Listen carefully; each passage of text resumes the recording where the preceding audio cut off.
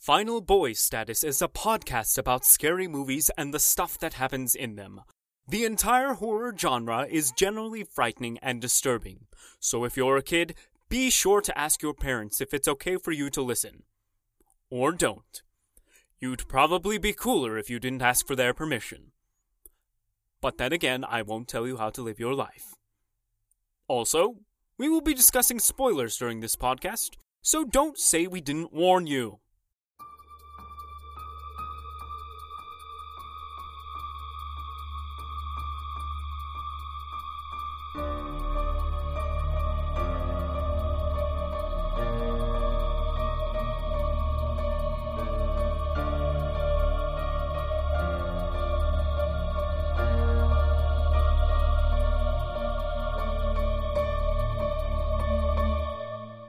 Well, welcome back, everybody, to another episode of Final Boy Status. We have a very special treat for you, as this is our holiday episode, as it's close to Christmas time. So, as always, well, not as always, because sometimes I'm your host, but I am your host for this episode. Oh, shit. All right. Can we take it again, please? My mic. I just hit my mic. No, you're doing a great job. Okay. I thought you were fan of everything happening. Me like, oh, man, this guy's blowing it. No. Straight out the gate. It was me. It was all me. Continue. No, you're perfect, Adam. I But won't no, interrupt. like I'm your host for this episode, Lance and Lappin. As always, and this is as always, this isn't just me saying as always when it's not really a fact, but I am joined by Mr. Luke Howder, the great Mr. Luke Howder. Yeah, I'm a magician, which you may not know. I will be referred to only as the great Luke Howder from now on. I learned one card trick on a weird website that definitely gave my computer a virus. Close Up Magic University. Yeah, for sure. And the amazing and very talented Mr. Adam Bone. Hey, everybody. I'm sick as shit today. Feel awful, but we're going to do this. I'm excited.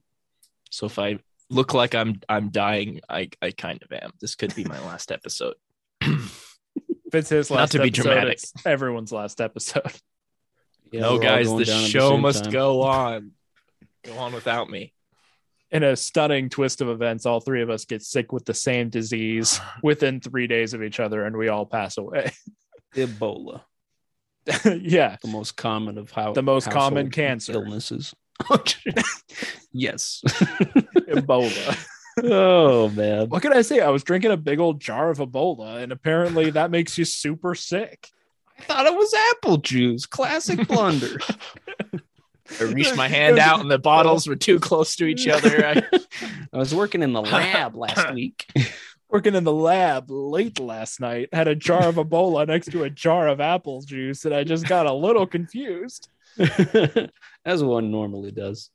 Oh, goodness. This is fun. All right. So back to our episode that we have for you. We are very glad that you're here. In case this is your first time listening in, or you haven't listened in a while, the name of our podcast is Final Boy Status. We're all about just having fun as friends, doing oftentimes what probably all of you at home do, where, you watch a movie with your friends. You're like, oh, I could have done that better, or I would have survived that situation if I had done that. So basically, all we're doing is just kind of talking about the survivability of horror movies, just as three average Joes and seeing where we fare when it comes to getting through a horror movie. So that is the podcast in a nutshell. So We can't be talking in the chat and trying to do Hey, the you podcast at the same time. Started it. oh, man. Whew. We're kind of giddy. We haven't seen each other in a second. I know we have all this pent up energy. We're back. The most average of Joes. That was the train you were on. Yes, the most average of Joes. And this episode's movie that we are going to be covering is Black Christmas. So, Yes. Luke, you are the research man this go around. So why don't you kind of tell us a little bit about the movie and maybe why it's in the lineup? Yeah, I chose this movie. And to be specific, because there are I think there are 3 different versions of this movie. I did specifically pick the one from 1974, not the one from 2006, not the one from 2019, specifically 1974. So yeah, last year for Christmas we did Krampus, and we wanted to do another Christmas episode this year. We knew right away we wanted to, and I mean, I felt like this was like the big one. Like, if we didn't talk about this, what were we even doing? There are those who say that this movie started the slasher subgenre of horror, because this is 1974. This is predates Halloween, predates Friday the 13th. There are a lot of movies we'll probably compare it to, but this movie was first for the most part. I mean, you know, there are arguments to be made for other movies starting the slasher subgenre, but this movie, just the DNA of a slasher is so deeply in this movie. And because slashers are like our bread and butter, I was like, if we don't take a Christmas episode to talk about this movie, what are we even doing? You know? So yeah, I was just excited to jump into this because we love paying homage to like the classic movies that have made horror what it is today. And I feel like to do a Christmas episode and not mention this movie would be just completely blind of us. Like, to overlook this would be stupid. So I had to sneak it into the lineup. Very nice. Very nice.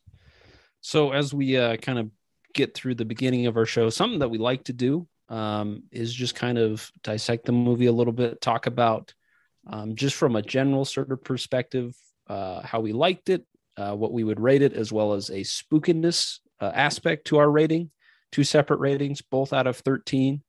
So, you know, Adam, I shall start with you and just kind of ask you, looking at the movie just through a general perspective, what is your rating of it? I'm so glad I get to go first. It means I can cover everything and steal everyone else's ideas out of the gate, which is great. Do it. I think this movie was pretty awesome. I liked it a lot. I didn't know what I was expecting. I knew it was obviously from the 70s and it was a slasher movie. So, but it was good. I think it was one thing that caught me off guard. It was way funnier than I was expecting it to be.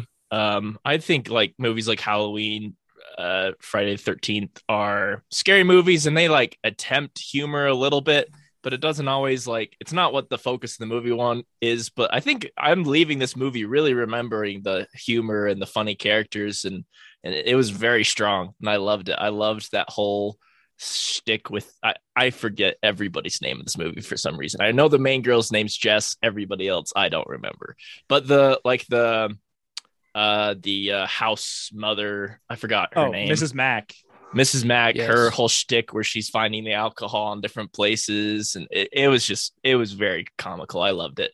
We're not talking about scariness. Sorry, we're not talking about scariness yet, but to add that to the quality of the movie, it was very scary. There's some very creepy things going on. I think if I could point out a negative, I think it overuses some of its spooks. For example, the point of view shot, which you can totally tell movies like Halloween, Friday the 13th really pulled from and got inspiration from. But there was a really long takes with this point of view. And after a little bit, I just got really tired of hearing like the really over crazy, this guy's got heart problems sort of breathing going on. And also the phone calls, the first few were really scary, the sounds in it, but there were like 5 or 6 phone calls where, the guy was going crazy and saying different voices. And it was just a little over the top for me to get the same scary things one after another. And after the third or fourth time, I'm like, okay, it's not scary anymore. But that being said, I think it was still very strong. It's a movie I think I'll want to return to because we'll probably get to this. There's a lot of ambiguousness when it comes to the killer and to what's going on, which was really fun. And I kind of want to rewatch it to see if I can pinpoint anything else that was really happening, So I'm going to give it a 9.5 out of 13. That was really good. Really simple. I love how it just got to the action. The very beginning showed the guy going into the house and we didn't waste any time. So I loved it. I thought it was a great movie. Very nice. And Mr. Howder, what is your general opinion of the movie out of 13? I generally speaking, I think it's really enjoyable. I really have to agree with Adam on almost every point. I genuinely don't know if I have anything new to say, Sorry. which is horrifying. What I will say is I think what maybe something Adam didn't highlight, but I actually really appreciate in this movie. Okay, well, something he did highlight is obviously the humor. There isn't a joke in this movie that actually doesn't land for me.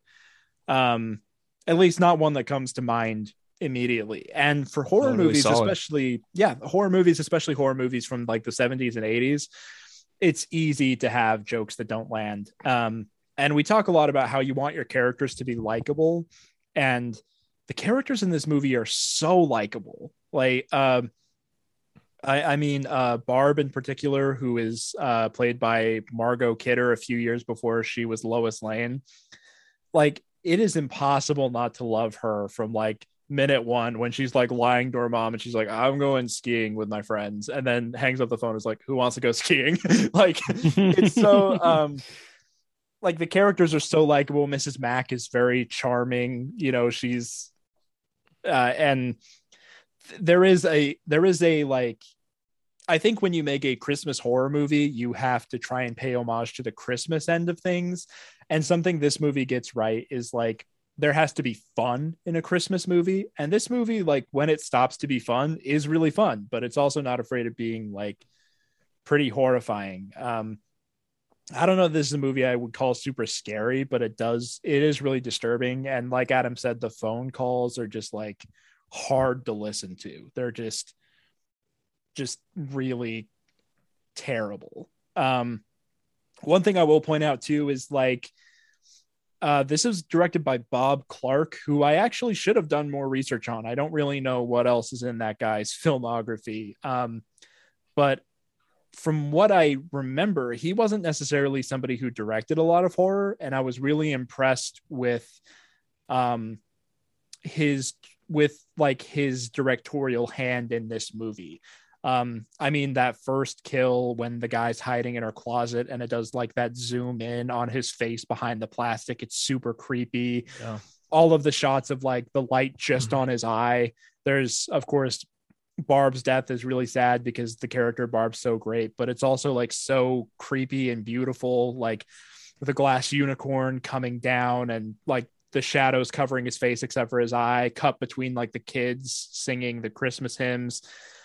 Like this is very competently directed. I mean, I think I still like Halloween a little more, and John Carpenter's direction and that I would probably say is a little better. But again, considering this is a guy who I don't think is really known for horror, I think you really can't compliment his work here enough. It's really tremendous, especially for the budget and what it did. And I think there's a tastefulness to actually how little like violence is in the movie. Like the movie's very disturbing, but there's very little actual violence shown. And I actually have some respect for that. I think it's it weirdly elevates this movie, the fact that you don't see much. So I will compliment all of that and then try to hopefully I've said something Adam didn't, and we will pass it along to Lance in here to close us out. To add a yes. note to that, though, I looked it up, and the director was also the director of A Christmas Story. So the dude has made Christmas movies. Really? So I don't know. I think that just adds to your point of he's got both sides. He's got the Christmas and the Halloween side, or not the Halloween side, the spooky side. Spookiness. So just a thought that it kind of adds to your point. Really, really strong direction. Wow. That's crazy, man. That's nuts. That's so funny. Yeah. Blew my mind. Oh man. You'll So you shoot done any your Christmas eye movie? out. Oh man. You done a Christmas movie before? You could say that. Yes, I did do a movie that took place during Christmas and it did have Christmas in the title. So yes. Of course I did. Oh goodness. Yeah. Yeah, so I will I'll try to say something original and try to come up with something real saucy over here. But yeah, I did enjoy this movie. I think, especially when you think of early slasher movies, something that I like to think about is the rewatchability, because I think that's always fun in a movie, is like being able to go back and revisit it. I think for some where it's like Nightmare on Elm Street or like Friday the 13th, I'm like, yeah, I watched it the one time and I'm good. But this is actually a movie that I would be very open to watching again, just because Adam brought up the great point of the ambiguity that's throughout the film of just, who's the killer, what happens in the end. Um, and Luke, you brought up a really good point about a lot of it being less is more with the kills, that you don't necessarily see them. And it kind of leaves you to have time to imagine that and to kind of play around with it in your mind, which is fun. And yeah, I didn't have a lot of expectations going into this movie. So I really didn't expect the comedy aspect and the dynamic. I really enjoyed the dynamic of the characters as they're talking, It felt like, actually how people who live together and who, are in each other's lives and are friends would talk to one another, rather than just like, I am a writer, so this is what people talk like, Yeah. So I felt like that was really strong. And yeah, definitely there is quite a bit of suspense and action in this movie to keep you engaged, to keep you going. So yeah, I think out of 13, my general score, I would give this an 8 out of 13. Oh, I might have forgot to score it. Yeah. Whoopsie. Oh, you're good. Yeah, I'm gonna go a 9 out of 13. So I'm gonna kind of ride the line between the two of you. Very nice. I also want to point out real quick something that I found out while I was researching this movie that I thought was really funny. Yeah. So there's the character in the movie, Phil, I think is the character's name. She's played by Andrea Martin, who was in SCTV, which is why I know who she is. But I did read online that apparently it was written in the script, but the studio made them cut the scene that confirmed it, that the character of Phil is bisexual. And the really funny part about watching this movie is the whole, like, from like second one, I clocked her and I was like, she's bisexual. Like, you can tell immediately. And adding to what Lanson said about like the realism of this movie, and that they acted like people actually acted, I want to shout out her performance real quick. The fact that it didn't have to be said, nobody had to explicitly call it out, but from moment one, I was like, this person likes men and women.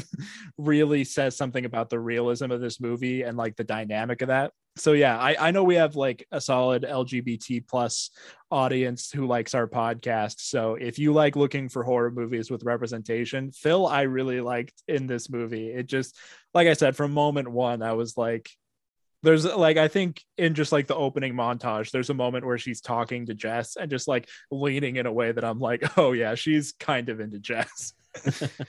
So like, it's just like small stuff like that, like the authenticity we can pick up on. And this movie has that in spades, which I enjoyed. Absolutely, my man. So yeah, this is kind of where we shifted more towards just exclusively giving our rating on spookiness. So, Adam, why don't we start with you again? Out of 13, out of spookiness, how would you rate this movie? Yeah, I thought this movie was a lot scarier than I thought it was going to be. I think, like we've already talked about, the phone calls were really scary. I think a lot of the sound effects and the sound was one of the highlights as far as scariness of the movie. The direction was phenomenal. I loved, again, I think both the point of view and the phone calls were a little overused, but I thought they were great as they were happening. And there's a lot of scenes. I'm trying to think of one specifically. Yeah, I don't know. My mind kind of went blank, but there's a lot of scenes where the camera is just doing a lot of the work for the storytelling. I think this movie, I don't know. I think the scariness does come from just a couple of things it does, and it really relies heavily on those things. And obviously, this is probably a debatable thing. I don't think anything outside those were really added too much to the scariness. There was a good ambiance, but anyways, I think I'm going to go a little lower for the scariness and give it like a 6.5. I thought it was solidly scary for a slasher movie. Slasher movies usually don't scare me that much. This one did a pretty good job. But yeah, relied on just kind of the two things to bring the scariness a little too much. Didn't explore a whole lot else. Very nice. And Luke, what is your rating of scariness out of 13 for this movie? This is sort of a complicated answer for me because I realized while watching this movie, I had seen this movie before a while back, and I've seen the 2006 Black Christmas, which is like a pretty faithful remake of this movie. Obviously, like some things changed, but and I realized when I sat down to watch this movie that I had taken some of the stuff I liked because I kind of wrote off the 2006 one. I didn't like it at all. I didn't like it very much, I should say. I realized while watching this for the podcast that anything I did like about the 2006, I must have just mentally assigned it to 74. So I could say 2006 is a garbage movie with nothing interesting and 1974 is like perfect. So I did have kind of a weird thing where there was stuff that I liked about the 2006 movie that I had assigned to this movie. And then watching it, I was like, oh, that wasn't scary. I thought this happened or this happened. So I had kind of a weird, my rating, I feel like is not going to be good to base your assumptions off of because I was expecting things out of this movie that didn't happen. Because again, my brain had just crossed wires and I had put things in one circle that didn't belong there. So watching it through this movie, at the end of it, my rating was going to be a 4 for scariness. I do think the phone calls all really are creepy and I don't like them and they make me uncomfortable. But I do think Adam makes a good point that the first phone call is like at an 11 and then all of them are. And it would have been more interesting if we see the phone calls start creepy and end terrifying, but instead they're all just terrifying. The point of view shots, I think they're effective in this story for me for the most part. I think there are a couple that they could have removed and would have been for the better. I will say specifically the thing that I kind of moved from 2006 to this was in 2006, the deaths are a lot gorier. And so with this movie, I didn't remember there being as many off-screen deaths as there were. I think I was a little bit bummed out that there were so many off-screen deaths in this movie. Even if it doesn't show a lot, like obviously I remembered Barb's death because I feel like that's the one we see the most of.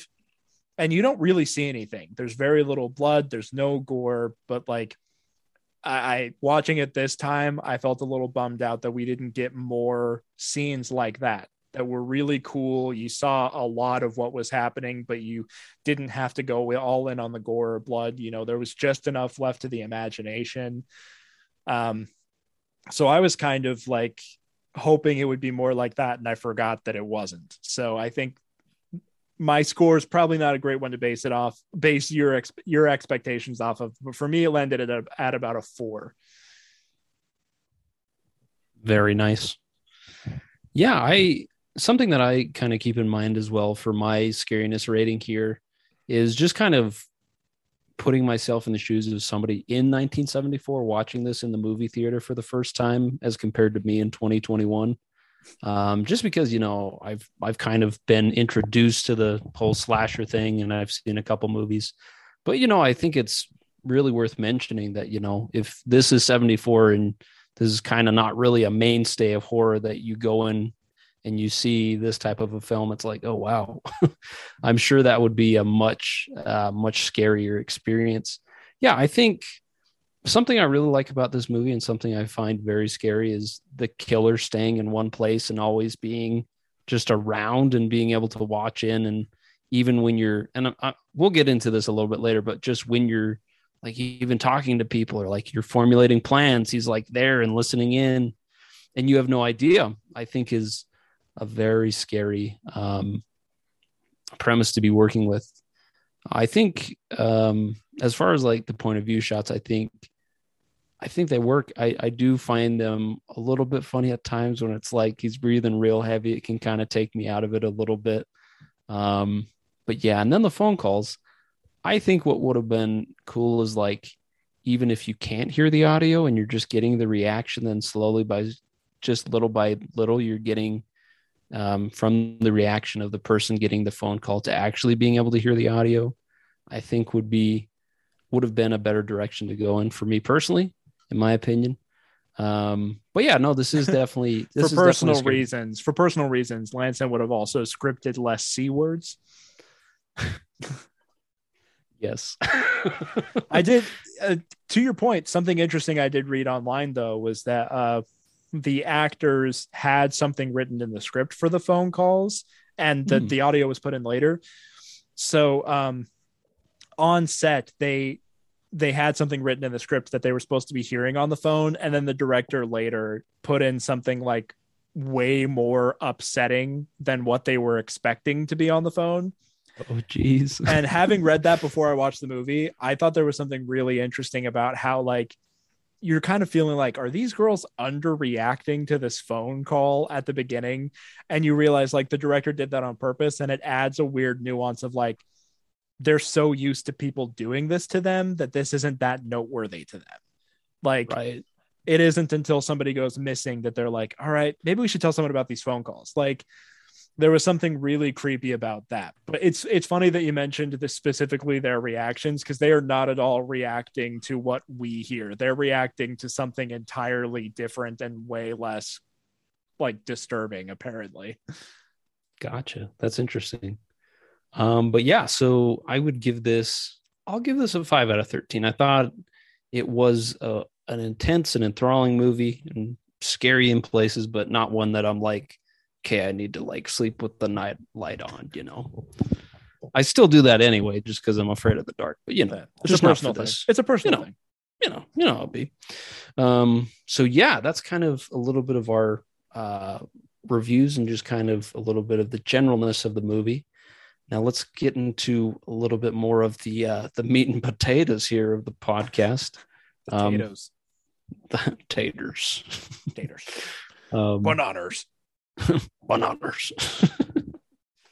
But yeah, usually at this point of the show, we like to talk a little bit about our killer, kind of talk about the antagonist of the film, what strengths, what weaknesses, what we think overall of the killer, and just kind of have a general discussion about that. So why don't we just open it up and maybe talk about the strengths and weaknesses and what we think about the killer of this movie? I think, like I mentioned earlier, I'm excited to hear you guys' thoughts because there's a lot of ambiguity with the killer, and there's probably some backstory things sprinkled throughout that I totally missed. But for the most part, we don't really know 100% who it is. We have some ideas that there's definitely some mental issues going on. Obviously, the killer is not totally aware of exactly what he's doing because he keeps calling people by a different name. He calls his victims Agnes, and he keeps using the name Billy. And so there's a disconnect with reality there, which is always kind of a scary thing. And I think that adds to the unpredictable nature of him, that there really isn't a motivation or there isn't a malice against these characters, at least from what I could tell. It seems like they were just happened to be the house he decided to go to, and all his stuff has nothing to do with them. So nothing they do or who they are or what's going on really affects that he's just going to still kill them. And I think there's something scary about that. I think that's also a weakness too, because I think if you're insane and don't have a good grip of reality, I think you're probably obviously a little louder. You don't really care. Like you may not be aware people are trying to look for you. So I don't know. Those are kind of the big things that popped out to me initially. I feel like, and this is something that I find really scary about the movie. I was going to bring it up when we were talking about scares, but I decided it was better suited here. Is you know as much about the killer at the end of this movie as you know about them at the beginning, which right. I think is one scary as like from a movie perspective. There's a version of this movie where that feels lazy, and I don't think it feels lazy in this movie. But I will say it's frustrating in this section to talk about the killer because we really don't know anything. Again, I've seen the 2006 one where they write in more backstory for the killer, and I had assigned some of that to this movie. But again, watching it, it's not there like I thought it was. So I don't know how much to say because we should probably be taking this movie just on this movie. We shouldn't bring in anything extracurricular. So I will say, like, the one thing that I think we can count on, though, is that there's nothing supernatural about this guy. I don't think we're ever at any point in time expected to believe he's supernatural. I think he's just very lucky and is able to keep them running in circles long enough that he does his thing before anybody can really stop him. So I will point out one, he is crazy, like Adam said, but also I don't think there's any reason to believe that he is like more physically capable than an average person would be. I agree with that. The views we get of him is he's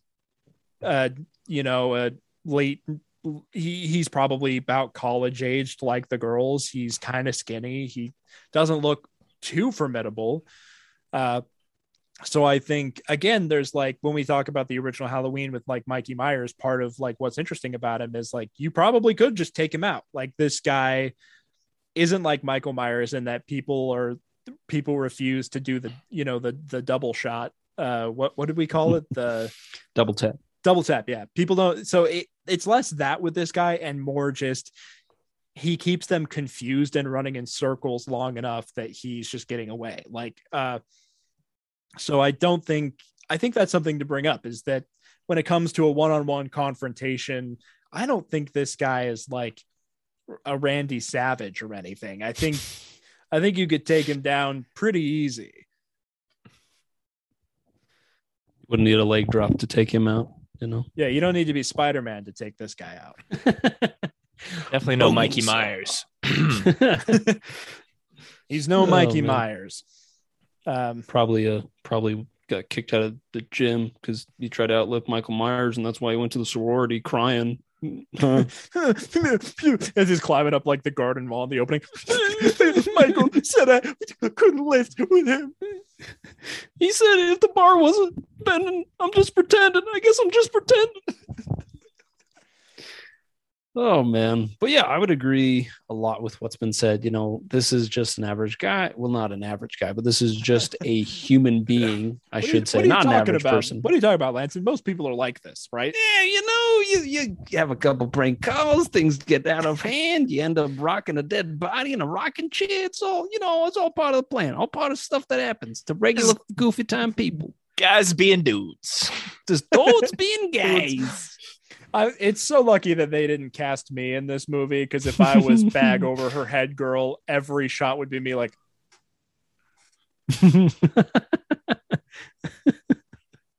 oh man, that's Zoolander's new look. Call it rigor mortis.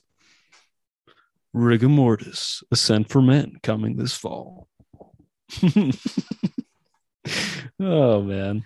But yes, he is just a human being, nothing supernatural about him. Yeah, I think honestly, he just has the element of surprise. People don't know, they don't know there's a killer in the house until it's too late and he's right there. And, Mrs. Mack in the attic, she's like, oh no, there's a killer. Meat hook. So I think he's just got that. That is a big thing going for him, is kind of just the element of surprise, and him just fortunately being in the right place at the right time and others being in the wrong place at the wrong time. So yeah, it doesn't seem like there's any sort of method to his madness. It's just kind of, he just kind of lashes out, goes back to his lair, and then, gets on with business as usual. I think with that, go ahead, Luke. I was going to say maybe, and this is pure guesswork on my part, but maybe the most we could say about him is that he seems territorial. Once he sets up in that attic, and like the movie's pretty ambiguous about like where he was before he was in the attic. Maybe he always lived in the attic. He's just a classic attic baby. Mhm. A classic attic baby. But I do think maybe an extrapolation you can make is that he's territorial. Like, Sure. he feels deeply that this house belongs to him. They are intruding upon his house, therefore they deserve to die. So maybe that's a route. Maybe, you leave his territory alone. He's uninterested in you. Or maybe even that wouldn't work. Who knows? Maybe he's like a Michael Myers. He goes out hunting, comes back to look in the mirror. So it's I that's maybe one thing you could extrapolate. Is this is a territory thing? He feels ownership over this house for some reason. I think to kind of add to what Lanson was saying, where a lot of this is just being at the right place or the wrong place at the wrong time. But in his perspective, people being in the right place at the right time, there's a lot of luck that's involved into him not getting caught. I think there's some POV shots where he's like just out of the view of someone doing something. Especially one I could think specifically when Jess is helping Barb out and she's helping her with the inhaler. And then it kind of has that point of view shot of him looking in or something like that. And I'm like, what if she was like, oh, I'm going to get you some water, turns around and goes out the door. He's kind of like a Michael Myers where we've never seen this guy go quick. He like is a very slow moving down the hallway. I mean, maybe he can scurry, but I think the fact that he isn't seen and all the hallways are really small and there's places to hide for sure. But I don't know. I think that goes down to a lot of luck. I don't think there's a ton of method to his madness. I think he was just kind of lucky.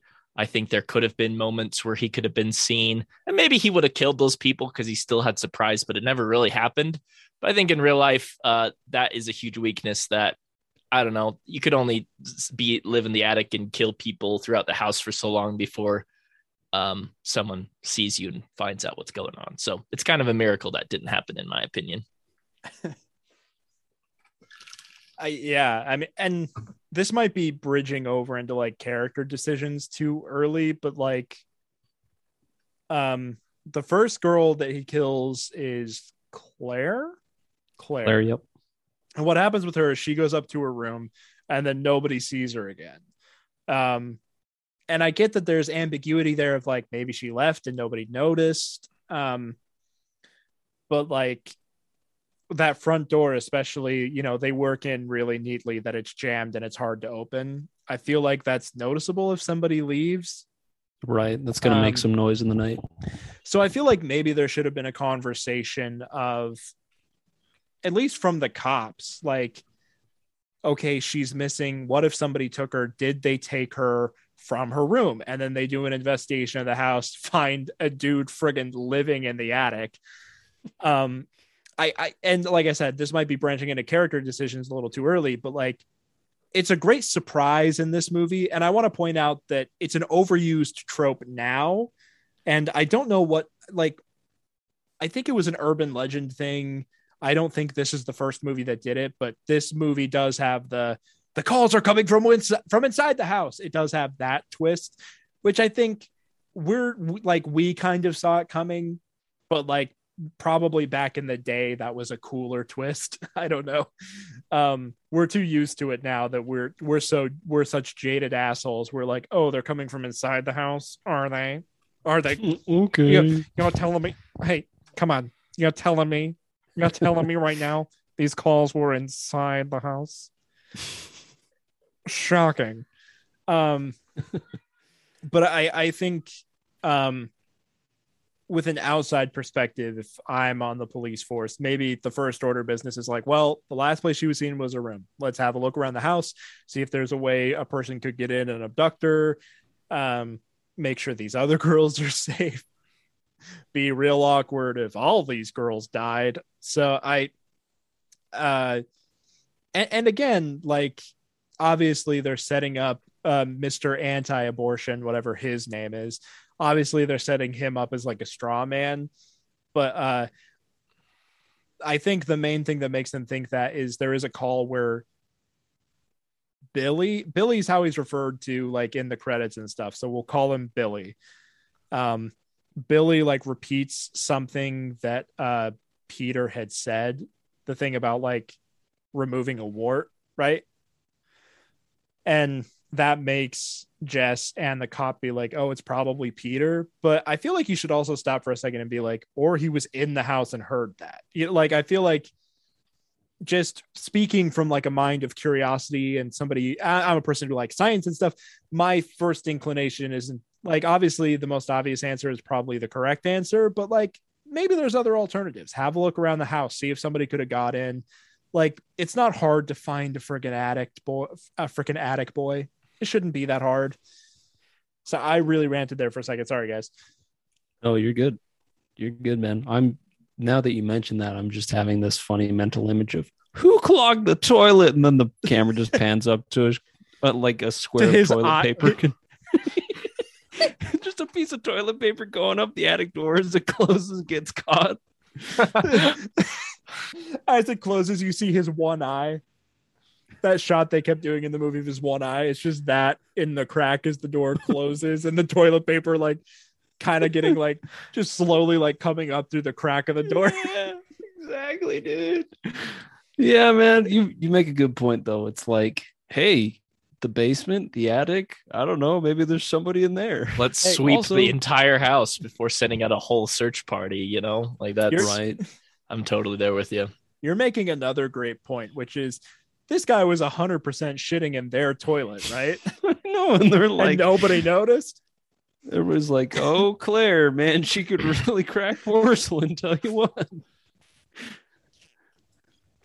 Here's another thing that kind of goes with the phone calls and adds to this all living in a. What was that? I'm crying. I'm saying, just in the middle of the night, they just hear someone ripping ass in the bathroom. And they're like, must be Mrs. Mack. Oh, Mrs. Mack, what a nasty beast. Just in the other room, he's like, yeah, come on, Billy. And they're like, wow, somebody had too many nachos tonight. Yeah. Oof. Adam's not humored by this, but I'm crying. I find it very funny. It is funny. They catch this guy by his bathroom pattern. We picked up your scent, bro. You're musky, man. Well, we told the cops that every night at 1:30 a.m. somebody was dropping a massive deuce in the toilet. And so they just staked out the bathroom at 1 a.m, and there he was. Just buckshot while he's on the toilet. You got some on the walls, man. Put him in the shower, hose him off before we take him down to the precinct. This guy's an animal. Jeez, he needs help more than he doesn't just need a freaking psychologist. He needs like a freaking gastroenterologist, man. What's up with that? You guys are gonna need an excavator. We need a priest and a blowhorn. You're gonna need one of those cat machines with the claw. This house is unlivable now. It must be condemned. Not because of sorry, the Adam. Well, yeah, we we've been you bad going on that one. Sorry. No, you're good. I was stepping on the bit. I didn't realize the bit was still going, so that was my bad. I was like, I think they're done. I don't know, but shit. What was I gonna say? Something about the phone calls. Yeah, to go along with the phone calls. Yeah, the phone calls. The dude is screaming through the phone. And the fact that they don't hear through the walls is another crazy thing. That I don't hear it upstairs. They're like, rah, rah. Like the walls must be thick. He's making the phone calls from in the bathroom on the toilet. He's like,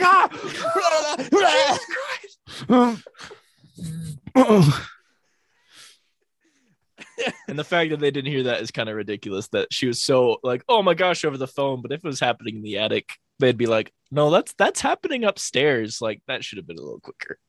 Right. Oh yeah.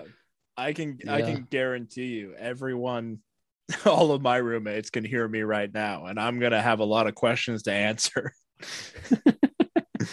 and I wasn't the one yelling a C word down the phone. For real, I know. Oh,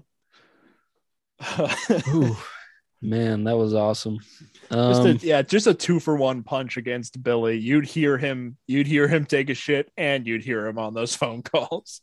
I know. You're like, Usually probably the same time. Yeah. It's like, I think the guy's in the house with us.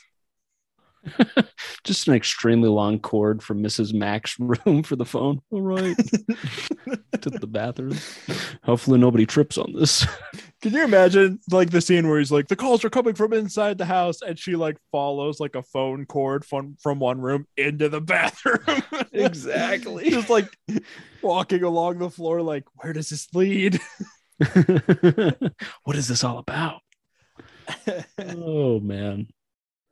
Whew. All right. Got like a full magnifying lens, like a detective following the phone cord. What is this all about? Got Sherlock Holmes in there, like, My dear I think it Watson? must be at the other end. If I know phones, dear Watson.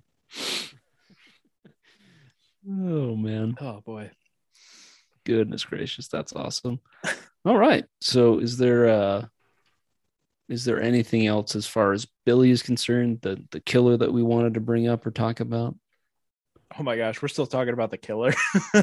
I know, right? I Yeah. forgot about that for a minute, to be honest with you. I feel like we've covered I it got pretty nothing. well. Yeah. Yeah, very nice. Well, this is usually where we transition to talking about our characters, our victims in the film, just kind of, talking about them, some of the decisions they've made, some of the decisions that we would keep, some that we would change, just kind of putting ourselves in their shoes and figuring out the survivability. So why don't we open it up and talk about the characters and some of their choices? Luke already touched on this, but the first thing that I knew I was going to bring to the podcast, because the cops were pretty idiotic the entire movie. I think they were like, they didn't listen. They were like, it's probably your boyfriend. Don't worry about it. And like, I don't know, they'd say stuff like that where it's like, okay, like maybe cops would do that, but either way, it's just stupid. And then the fact that they have this missing girl, they're like, all right, search party, let's search the town. And like you guys said, they never like swept the house. Like they're like, wow, there's a ladder that goes into this pretty, this attic. I think that's pretty accessible. Let's check that.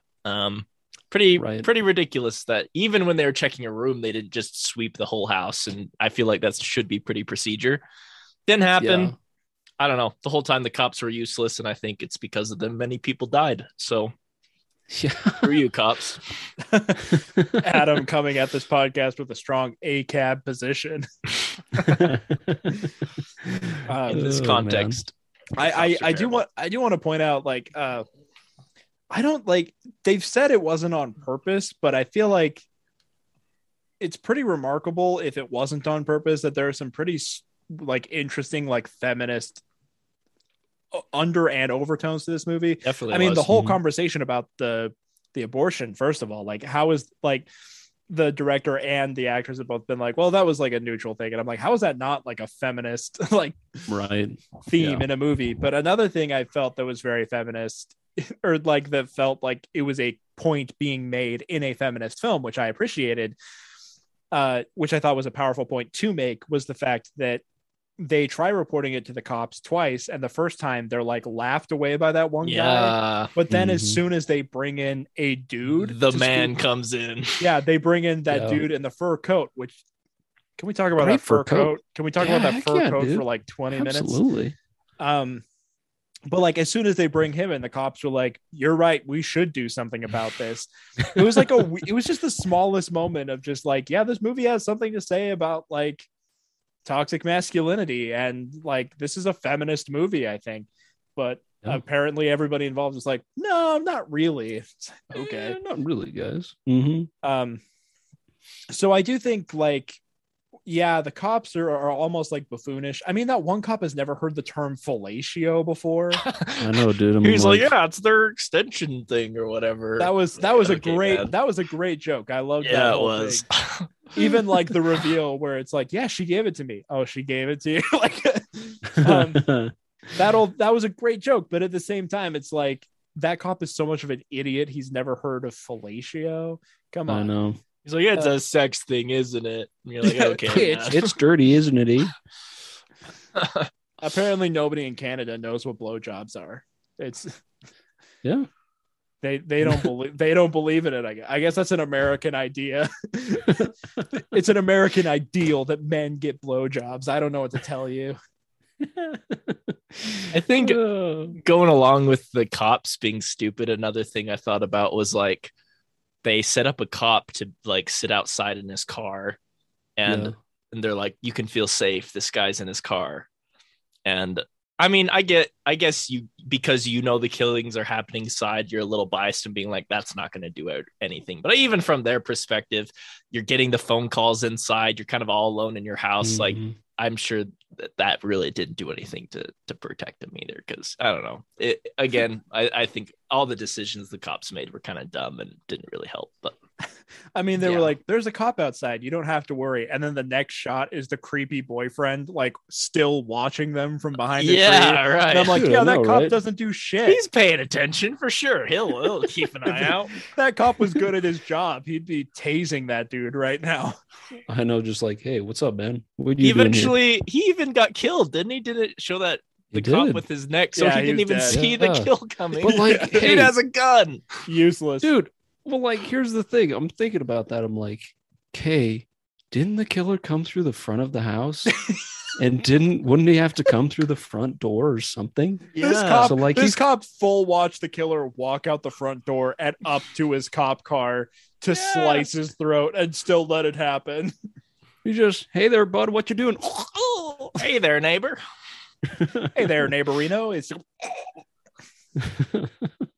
So yeah, that definitely was. Also, I thought it was very dumb that they're like, this girl who's been through a traumatic experience and she's passed out, don't take her to the hospital, but the dad, take him to the hospital. Let's leave her behind again before sweeping the entire house. Let's leave her alone in here. It was probably Peter. We don't have time. In a moment of desperation, she had to kill her boyfriend with a fire poker, but we'll just put her to bed.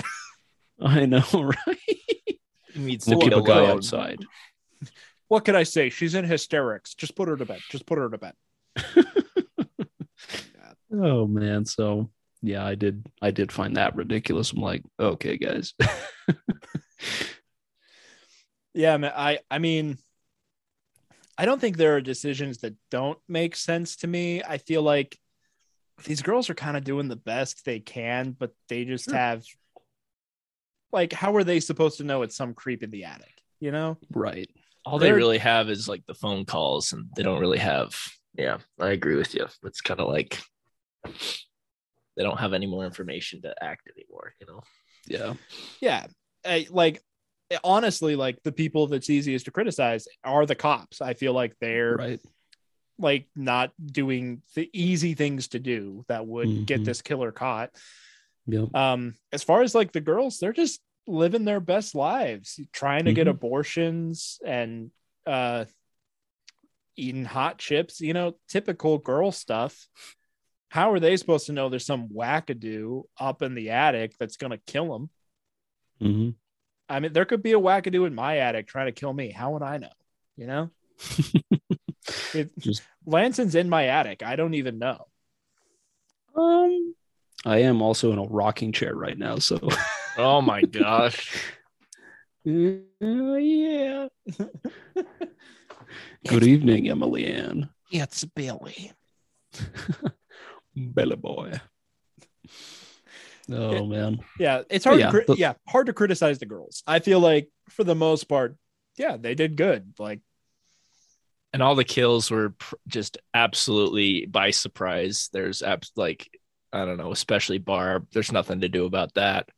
What's her face saw the body, and I guess she could have just been like, nope, and just got down the ladder and ran away. But she was in shock. She heard, like, I don't know. I also can't really fault that as well. You probably could be a little quicker, but yeah, Mrs. Mack, I think that was hard to avoid as well. Yeah, and they set up that the door is really hard to open, so when Jess can't get out the door and she has to go to the basement. Yeah, I felt like that was a good enough decision. I even agree with her decision to kill the boyfriend because like He's acting off like even he's if the killer. even if he's not the killer, the fact that he's like breaking the window to like get to her, he's probably gonna kill her. Right? Like he probably is a killer. He's just not the killer, you know? Yeah. He's like, can you imagine if there was like if the reveal of this movie was like, yeah, Peter is going to kill her, but he's not the killer. He's killed before, but yeah. So like absolutely made the right choice to beat that dude to death with a fire poker. That guy was a psycho. Yeah. I mean, but yeah, so it's like from at least with the girls, I can't think of anything that I'm like, oh, could have been smarter on that one. I genuinely think it's just like the stuff the cops do. I'm like, I feel like you guys aren't even trying. Yeah. I mean, they even find like, because Claire, the first girl, is in the attic, so obviously they don't find her, but another girl had gone missing and they find her body. You think they would have like doubled down on some stuff with the sorority, because that's 2 girls missing, 1 body found. But no, they're like, well, I don't know, probably not connected. Tony's still in the car out front. He's got it covered, I think. Tony's the best. He's good.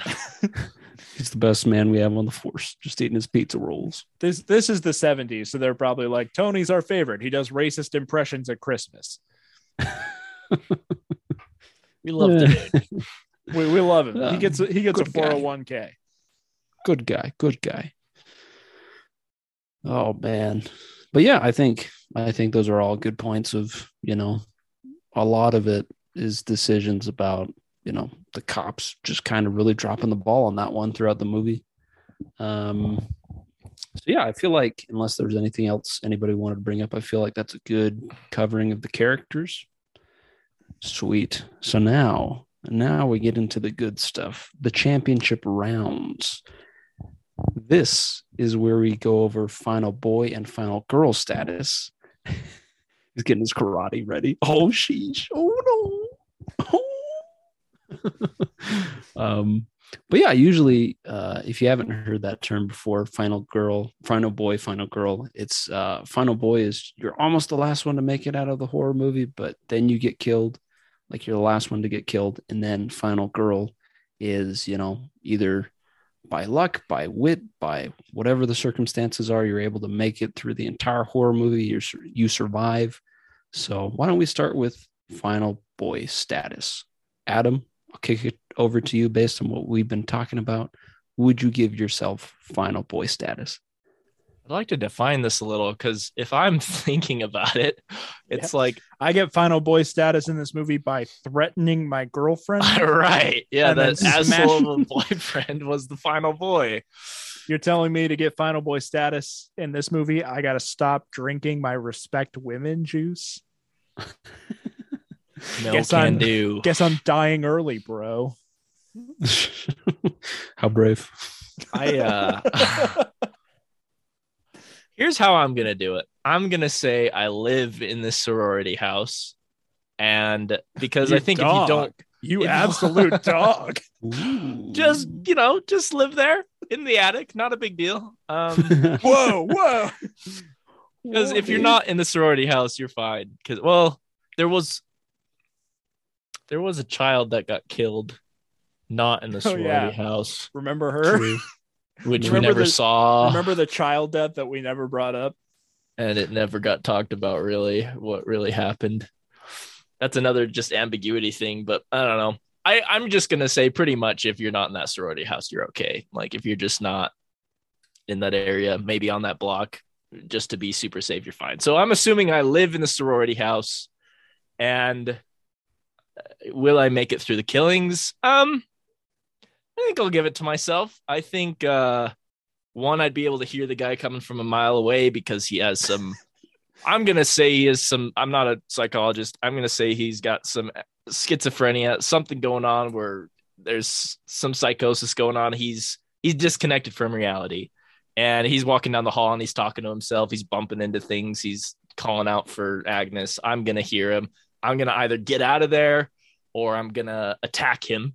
And I think because he's so disconnected from reality that I could best him in those moments. I'm kind of getting final glory status here, so I'll stop there. But I'm saying I think I'd be able to survive if I was in the house, at least a final boy. Very nice. And Luke, do you think you would give yourself final boy status? Yeah, I think so. I think I mean, first, like the first big key thing is all of the girls in the sorority who went home for Christmas totally missed all of these That's events. true. Not to say I always go home for Christmas, but like I'll give myself at least a 50% chance I went home for Christmas. None of this happened to me. And I also think, like Adam said, this guy is a little off his rocker, clearly has IBS. So like there's only so much punishment this guy can take before he's down for the count, right? Yeah. Like comes down to a physical confrontation. I think,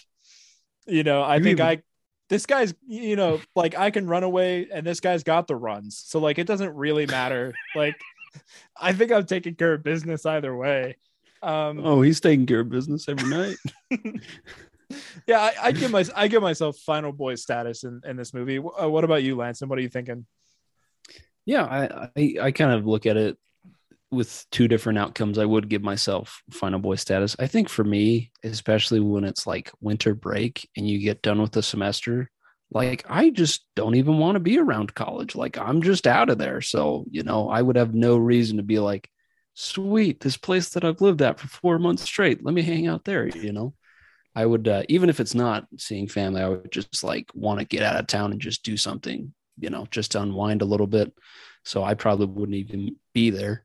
And number two, I mean, I feel like I'm that person that like, especially at the nighttime, I'm like, okay, that's like a jacket on a doorknob. What's that? That's somebody that's going to try to kill me. Like I'm so anxious at night. So like even just the slightest, little creak in the floorboards and like him just unleashing demons into a toilet bowl, I'd probably be like, what's this all about?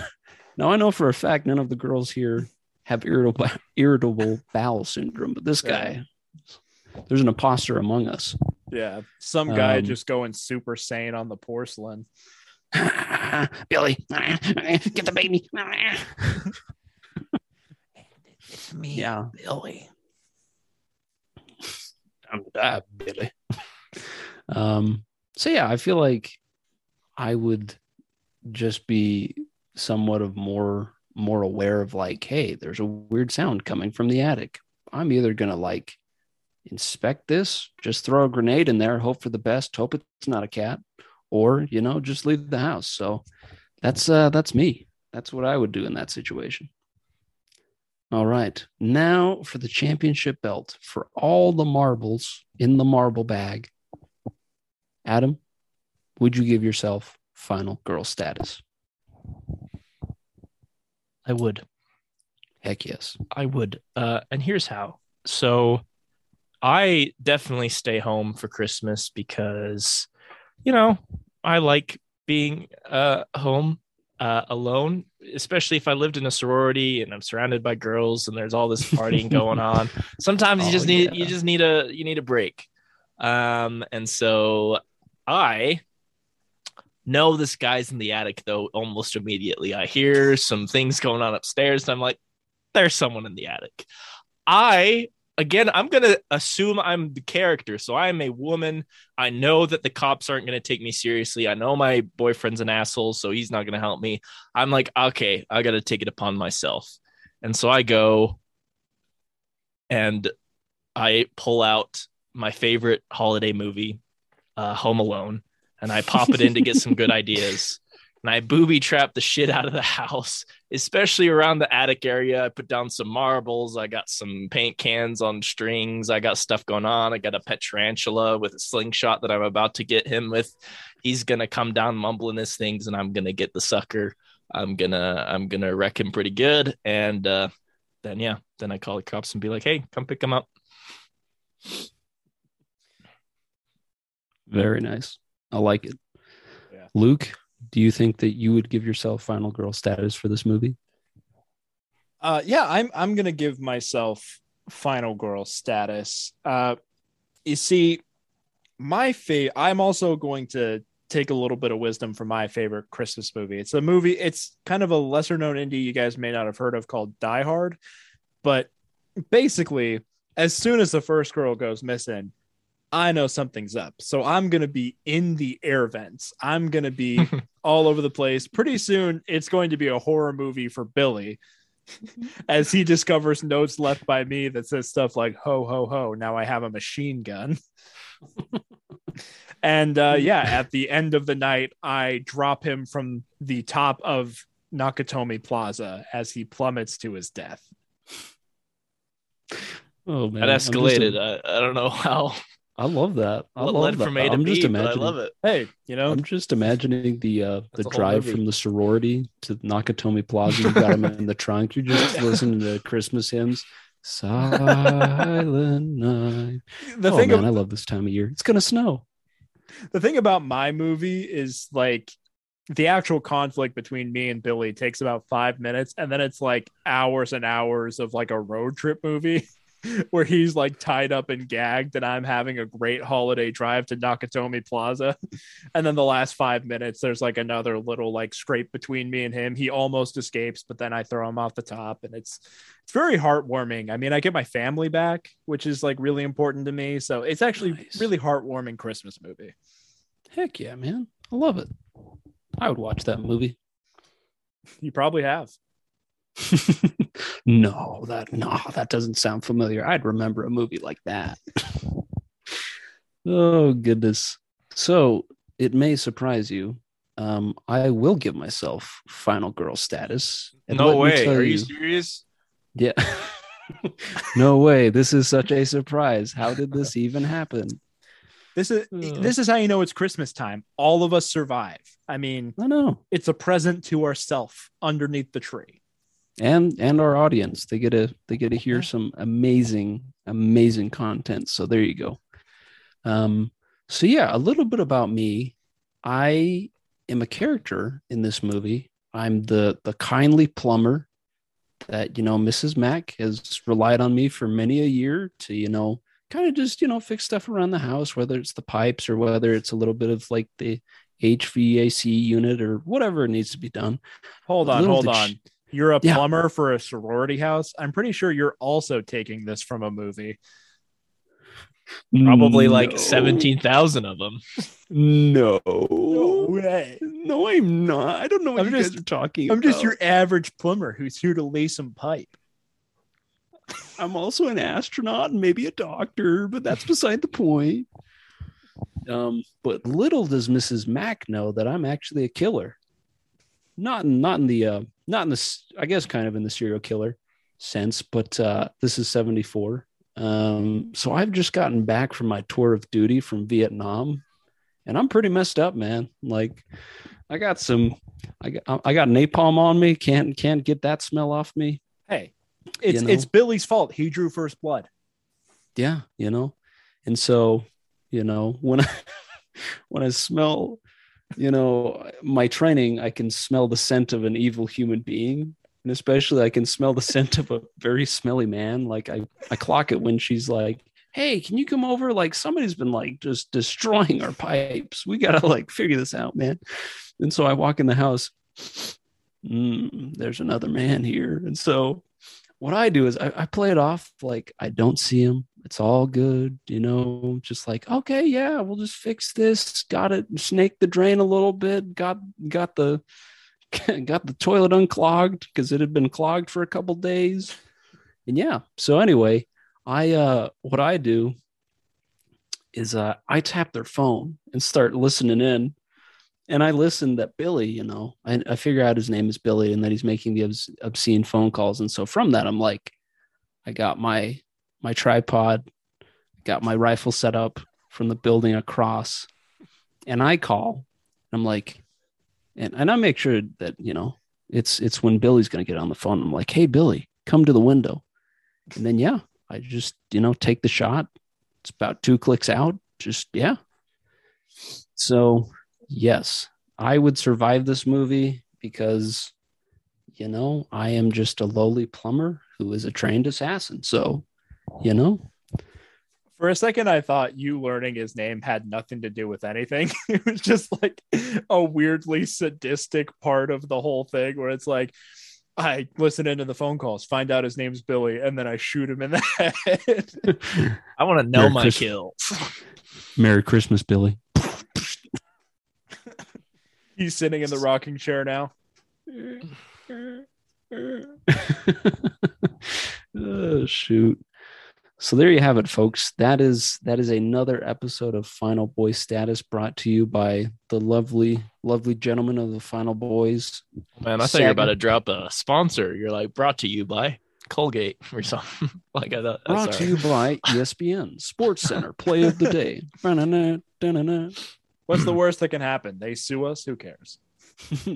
They got free publicity. They should be thanking us. The millions of people that listen to this podcast, those ingrates. You're welcome. They have not sent us a cent.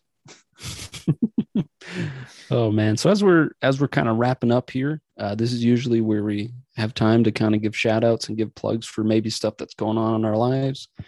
Do you guys have anything that you'd like to shout out or draw attention to for our audience before we wrap up? Got some, Luke? I do. Yeah. I've actually had a decent amount of spare time recently, and I've made a whole bunch of stuff. I'm just going to put it on my YouTube channel. I don't know when exactly it'll be out, so follow me on Twitter, and I'll tweet as soon as the stuff goes on my. Well, you could do two things. You could subscribe to me on YouTube, and you'll automatically have those videos pop up and they in your feed as they're dropped. Or you can follow me on Twitter, and I'll tweet when I drop those videos. You can also just follow me on Twitter because I like to tell jokes on there and have a fun time. Here's the thing, though: when I tweet a joke, don't tweet Spider-Man spoilers at me. I feel like that's not a lot to ask for, but apparently it's too much to ask for that I tweet one joke and people decide, let's tweet Spider-Man spoilers at Luke. But yeah, find me on Twitter. It's at Luke Howder. That's LukeHaueter, at Luke Howder. I got some plugs. I am on Twitch. I do gaming and talk about movies. So come watch me play some spoopy games and talk about any movies, not just spoopy. I'm on Twitch at Indie Adam Bones. And then you can also follow me on YouTube, just Adam Bone. I post some of my highlights there, and I'm on TikTok, also Indie Adam Bones, where I also post some of my highlights from the streams. So Very nice. And outside of this podcast, I don't really have a life, so I'm just going to plug this podcast.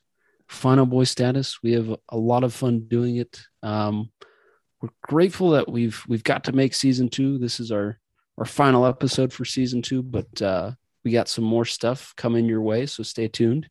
And as always, you know, this is a podcast that's on Spotify. Basically, anywhere you're going to find your music or your podcasts, that's where you can find us, Final Boy Status. So yeah, thank you guys. Have a happy holiday. You know, be safe out there, and we will catch you next time. I forgot we didn't even say Merry Christmas. Merry Christmas, yes. everybody. Merry Chrysler. Merry Christmas. Merry Christmas and happy holidays if you do not celebrate the C word. We're no better than Billy up in here. Kill us all. Bye. See ya.